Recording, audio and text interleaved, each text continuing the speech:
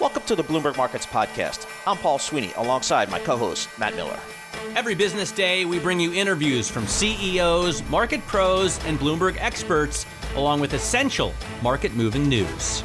Find the Bloomberg Markets Podcast on Apple Podcasts or wherever you listen to podcasts and at Bloomberg.com/podcast. Well, our next guest is, I'm going to call it the all Big Ten team, undergraduate degree from University of Wisconsin, and then an MBA from Indiana. Greg Hahn, he's the chief CIO of Winthrop Capital Management.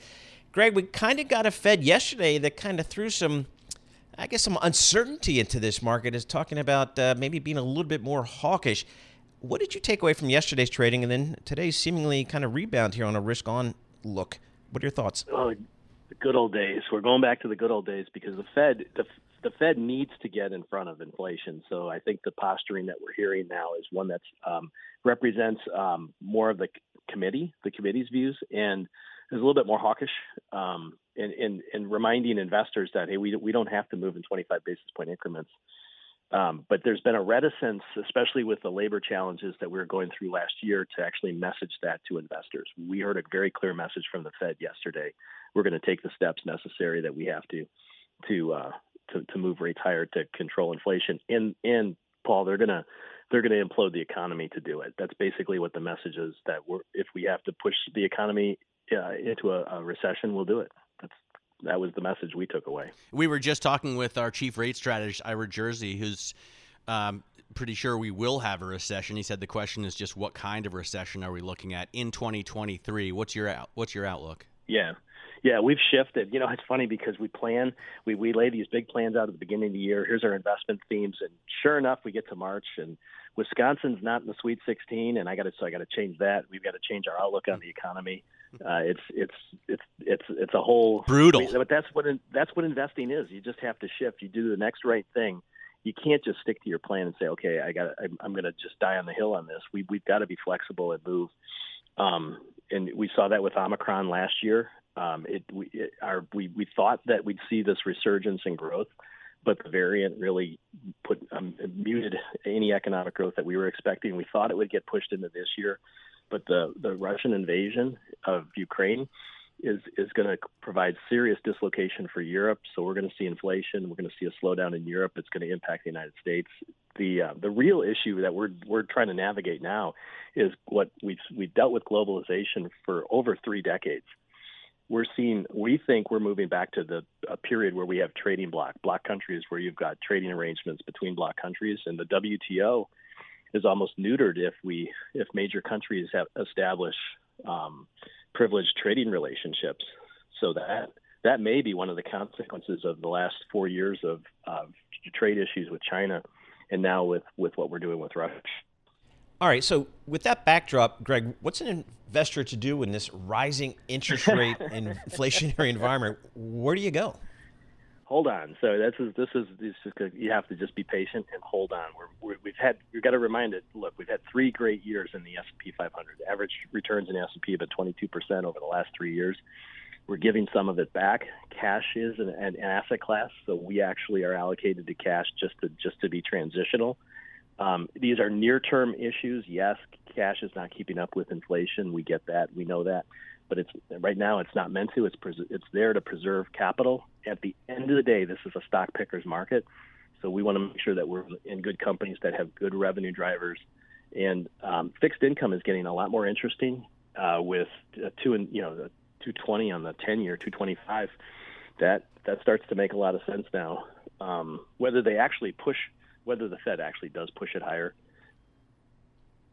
Yeah, I mean, what do you think about that?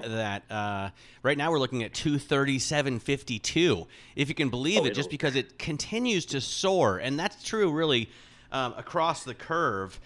How high do we get on the 10-year? So we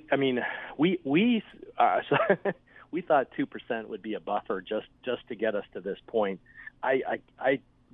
We don't see it going over 3%. The short end is going to go higher, but I think that the posturing, the economy will break, and then if I don't think the Fed's really going to risk that We think the mistake that the Fed's going to do is they'll stop at doing just the next right thing, which was the pattern in the 1970s when the Federal Reserve really postponed really curtailing inflation. It was only going far enough that it had to get control for that moment, and it just kept building up in the system. We think the same thing's going to happen this time, as the Fed's not going to do enough.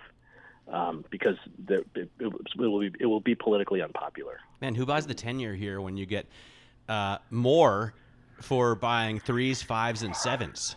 You know? Yeah. Yep. Who says I want 237 at 10 when you can get 241 at 7? Doesn't make any sense. Well, the sad answer to that is that a lot of 401ks and index funds are pegged to the aggregate index, which is required to buy the 10 years. So I knew before I asked the question, but I'm sorry. No, I get it. The theory works. Yeah, it just seems if you break it down to the most elementary terms, it doesn't make a lot of sense. But yeah. All right, Greg, we appreciate you coming on here. Greg Hahn, CIO of Winthrop Capital Management, giving us his thoughts on the market. And again, seems like a consensus is kind of building here for some type of recessionary environment in 2023. That's kind of new. I mean, in the last week or two. Well, certainly since Jerome Powell went on with Constant Hunter yesterday and said, the buck stops here. By the way, we should wish Greg in Wisconsin best of luck for next year. We should? Yeah. Okay, great. There's a basketball tournament every year, right? Okay, good. Yeah. All right, the Duke Invitational, I call it.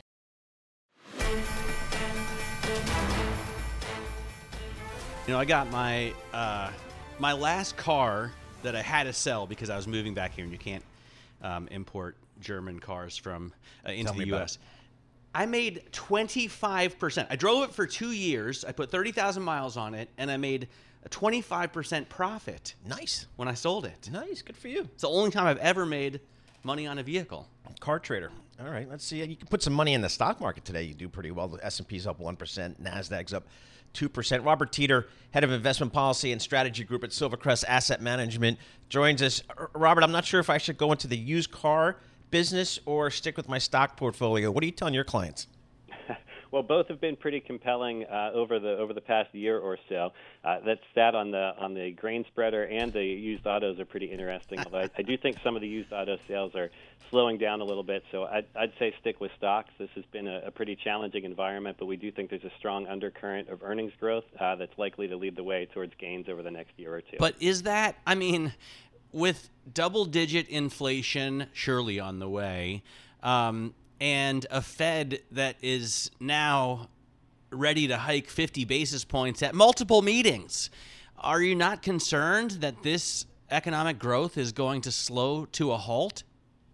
Well, I think that's been part of the challenge that markets have been working through here with this choppiness of late, which has been that there is a deceleration in growth, but I'm not in the camp of recession. I do think there's strong underlying growth to come, partly driven by COVID recovery and jobs recovery, and so I do think that will continue. And while you will get a bit of the energy cost tax on consumers that might slow the top-line rate of growth a little bit, there is still strong earnings growth, and companies have been navigating this economy very well to deliver on those earnings in the face of a lot of challenges in the past year. So my concern is just this, Robert, that we have a Federal Reserve now. I don't want to use the term hell-bent, but I can't think of a less aggressive term. I don't think Matt Winkler would go for that one. Hell-bent on slowing demand. At the same time, we're about to see a bounce back in production and then inventories, right? Yeah, I do think that's right. I think that some of the comments by Powell, I think, have been incorporated or evaluated in a fairly optimistic way, and that's what we're seeing in terms of the green on the screen today, because he has become and communicated an appropriately serious message against inflation. And so I think that burst of activity that we had from post-COVID has led to a lot of the inflation. I think he's committed to fighting that now. But I do think that part of the outcome of him being a bit stronger is that you won't see inflation expectations in the outer years continue to rise. And that, I think, will be positive for investors and for valuations. So, Robert, you mentioned profitability, earnings a couple of times. How concerned are you about inflation pressuring profit margins in corporate America? Yeah, I do think that's the really important question, and I think in some areas it will pressure a bit. We've been of the mind that This market has been one where you need to be very highly selective. It lends itself very well, we think, to stock selection because different companies are having different degrees of success in managing through those supply chain problems and labor cost issues. By and large, when we've looked at the Russell 1000 overall, margins have been very strong, improving somewhat, but it's not a uniform picture beneath the surface. And so we do think it's important to focus your opportunities on where companies are managing to the problems and delivering on earnings. Yeah, and like we've been seeing today, if they deal with the supply chain issues well, they are rewarded. Who do you think is best positioned? Yeah, well, we think that the technology sector, which has seen consistently strong earnings and actually seen estimates go up a bit at the beginning of this year, is one area. I do think there are some segments in consumer, even though consumer earning estimates have come down a bit, there's still pretty strong consumer demand in some areas. And then I think a few of the cyclical areas might still have a few innings left of growth. So we think it's important to be diversified here and, again, really focus on which companies are getting the job done at the micro level. And I think that's really the theme here. Macro has been dominating, and we think it's going to shift back to micro. Micro, when I think growth, I guess I've just been conditioned over the last 10 or 20 years to think tech. But can tech perform in a rising interest rate environment? I think it can. I think the classic wisdom, like you say, is rates higher is not necessarily good for multiples, and I think that's true. However, we have to consider the starting point as well. So rates are still pretty low. Pre-COVID, we were around 2%. 2018, we were around 3%. We're in the mid-twos now. We think that could drift a little bit higher. I think multiples can handle that as long as we have this runway for growth in front of us in terms of outlook for earnings. And again, earnings estimates have been going up in some sectors, and so we think that will help support multiples also. All right. So in terms of fixed income, what do you say? Just stay away? Well, we stay conservative. So not a lot of duration, so not a lot of interest rate risk. Be very careful on the credit selection side. It's not an environment to be scraping for a few extra basis points here and there. Use fixed income for what it's meant to be, safe and secure, a part of your portfolio that if you hold it to maturity, it delivers at par and helps protect you against some of the chop in equities. All right, Robert, thank you so much for joining us. Really appreciate your perspective there. Robert Teeter, he's head of investment policy and strategy group at Silvercrest Asset Management. Kind of up and down Lexington Avenue here in Midtown, a lot of empty stores, big box stores, smaller stores, and really get you thinking about not just in New York City, but just kind of across the United States, how this commercial and industrial real estate market's going to play out here. Fortunately, we have an expert here who can walk us through it. John Mace, he's the CEO of IRG Industrial. John, love to get your 30,000-foot overview of how the last 2 years have impacted the commercial and industrial real estate space here in the U.S. Sure. The last 2 years on the industrial space has been pretty spectacular. Rates have risen virtually every market in the country. Some of the major markets are up 25, 30, even 35%. Most even of the smaller minor markets in industrial are up about 20%. So although we're seeing inflation affecting us, it's primarily in being able to rehab buildings that we bought or new construction where it's more expensive to build, as well as it's taking longer. Particularly, one issue we face is we get tenants that are ready to move into our buildings, but we can't deliver the building because some of our delays due to supply constraints are 6 months, even 9 months, and everyone's standing on the sidelines waiting for the materials to come in so we can fix them up. Otherwise, rental rates are up significantly, and there still is a large difference between office space and industrial space. I mean, we could talk about office space for, extensively, but we're primarily in the industrial sector. So how do you differentiate those two? Yeah, office space are primarily for people who are service providers or other office people who actually go to an office and have office space, primarily in either in the major cities or suburban office. Where industrial space is big, large spaces, trucking, manufacturing, distribution, e-commerce. Rates are usually a lot cheaper for industrial space than they are for office. There's fewer jobs, and it's more for storage or for manufacturing. Big difference between the two. John, is there industrial, is there a geographical impact on your business? Are you seeing greater growth? And it seems like everybody's going down to Texas and Florida. Is that where you're seeing demand for industrial space, or is industrial space pretty much across the board? I'm going to say industrial space is across the board. However, there are certain markets that are significantly stronger than others. And I'd have to say the greater Seattle area, San Francisco Bay Area, Los Angeles and the Inland Empire, and then probably Central Jersey, right outside of New York, are the strongest industrial. And I see all those trucks. There are millions of them, prime trucks, and these warehouses right along the Parkway. Well, the port must have a huge amount of pull there. Yeah, so it's interesting, John. I mean, does Amazon come to you and say, "I need a warehouse in Central Jersey"? Is that how it works? Well, Amazon does one of two things. They either buy the land and build their own, or they go find a great location and they work a deal with a developer to build their brand new state-of-the-art warehouse. And we've done both. We've sold some land to them that they've built on, and we've also leased some of our land that we built for them. But most of what they want is the best, brand new, best location, the best, and they're willing to pay for it. But there's a lot of other people out there besides Amazon. There's a lot of onshoring where manufacturing is coming back. So a lot of our properties, particularly in the Midwest, in the Ohio, Indiana, Illinois, and Michigan area. I mean, a lot of manufacturing going on. That's been really, really stable for us. So I wonder if you see, in office space, I was reading this morning on the Bloomberg that it used to be Manhattan had 11% of all of the national office square footage, which is just massive if you think about it. But that's not going to be the same going forward is the concern, as people gravitate more away from the urban centers for office work into the suburbs. Do you see that kind of shift with industrial space as well? No, not really. I mean, what we are seeing, though, is that there's a greater demand for the better locations. Before, people were willing to drive an extra half hour outside of the major urban area, considering the truck expenses of driving the trucks and gas was not a big deal. Now it is a bigger deal. Therefore, they're willing to pay more money and higher rents in order to be closer to the urban inner areas. It's what's commonly referred to as last mile.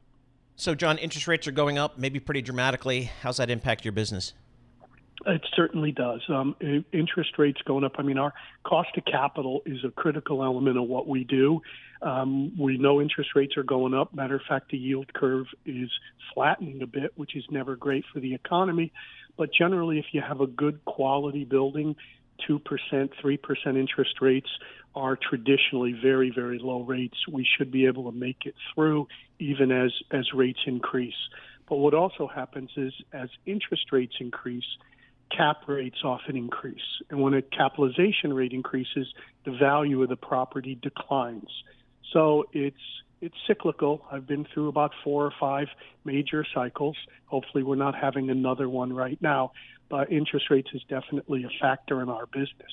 Now, on the other side, as inflation goes up, cost of goods goes up, rents go up. So you just have to hope that the two balance out each other. Right. Hey, John, thanks so much for joining us. Really appreciate it. John May, CEO of IRG Industrial. I want to get to our next guest, Valery Iakovenko, founder and CEO of Drone UA, based in Ukraine. Valery, thank you so much for taking the time to call in and share some time with us. Talk to us about your company, Drone UA. What is it, and how has your company been impacted by the last month with the invasion of Ukraine by Russia? Pleasure to be with you today. And actually, the Drone UA company is a technological company, the robotics company that was supposed to work only in industrial spheres using drones and robots to help our manufacturing possibilities to be smarter, more efficient, to grow more food on Ukrainian fields, to get better yields, to provide more safer work experience for any industrial employee. But when the war started, almost everything changed. Before we were like collaborating with officials, with Minister of Defense, with different police departments, etc. It was a part of our business, but right now it's multiplied several, I think hundreds times, since all our attention, and this is about not only us, this is about every Ukrainian person. So Valery, just to be clear, you make drones that were typically mostly recreational or industrial. You were working a little bit with police, but non-military, and now you've been drawn in to the fight to try and beef up Ukrainian intelligence. This is correct, and this is about all companies and all specialists on Ukrainian market. Since we need intelligence, since we need to find enemy troops, everybody is joining forces to help with intel, to help with surveillance, finding enemy troops, finding enemy tanks, finding diversants and saboteurs group all around Ukraine. This is not about only frontline in Ukraine or some special regions. This is about everywhere. Drones are right now are working as a tool to provide intelligence to our Ministry of Defense and to defend our country. So, Valery, give us a sense of the drone force in Ukraine right now. Does Ukraine have enough drones, or does it need more, and where would you get them? First of all, you have to understand that there are two types of drones that are being used right now in Ukraine. The first one is small, hobby-like, looking like drones that you can purchase actually in almost every IRC store, and they are useful. They are useful to provide information for the military and defensive military operations in Ukraine. And there are a lot of them, like thousands of drones are working right now for the Ministry of Defense purposes to provide intelligence. And the second part of drones is like military drones that was designed to provide strikes from the sky, not only ice, but also some kind of power to make an action against Russian military troops that are invading Ukrainian peaceful cities. So basically, the second part is mostly well known by Bayraktars, the Turkish drones that are being supplied to Ukraine, and there are a lot of them, but there are not enough to cover all necessity of Ukrainian defense. We need more drones, all kinds of drones. Surveillance and hobby-like, yes, we need them. We are in lack of thermal imagery cameras and thermal imagery drones to help our defenders and during the night. But of course, we need more intelligent weapons in Ukraine to provide defense and strikes to the troops that are staying here or attacking us. Valery, how is the war going right now? How is the defense effort shaping up? How have the Russian aggressors, how far have they progressed? First of all, all ideas of from Russian side was to make a blitzkrieg to conquer Ukraine in just days or several hours, but there is almost a month during after start of the war, and Ukrainians are not going anywhere. They will defend our own country. We will defend our land, and no matter what is happening, we will stay on our land and defend. Right now, Russia is encountering extremely high defense potential from Ukrainian soldiers and even Ukrainian citizens, since nobody wants Russian peace, as they call it, on Ukrainian land. So there is a defense, but unfortunately, there are no safe places in Ukraine. No matter which region you are staying, rockets are coming all over Ukraine, in every city, in every region, since we don't have like a close sky upon Ukraine. So there are no safe houses, no safe cities. We hear every day at least 3 times the sirens that are asking us to go underground because the strike is coming on. And this is happening everywhere. On all territory of Ukraine, we are going down to defend against possible missile strikes from Russia to Ukraine.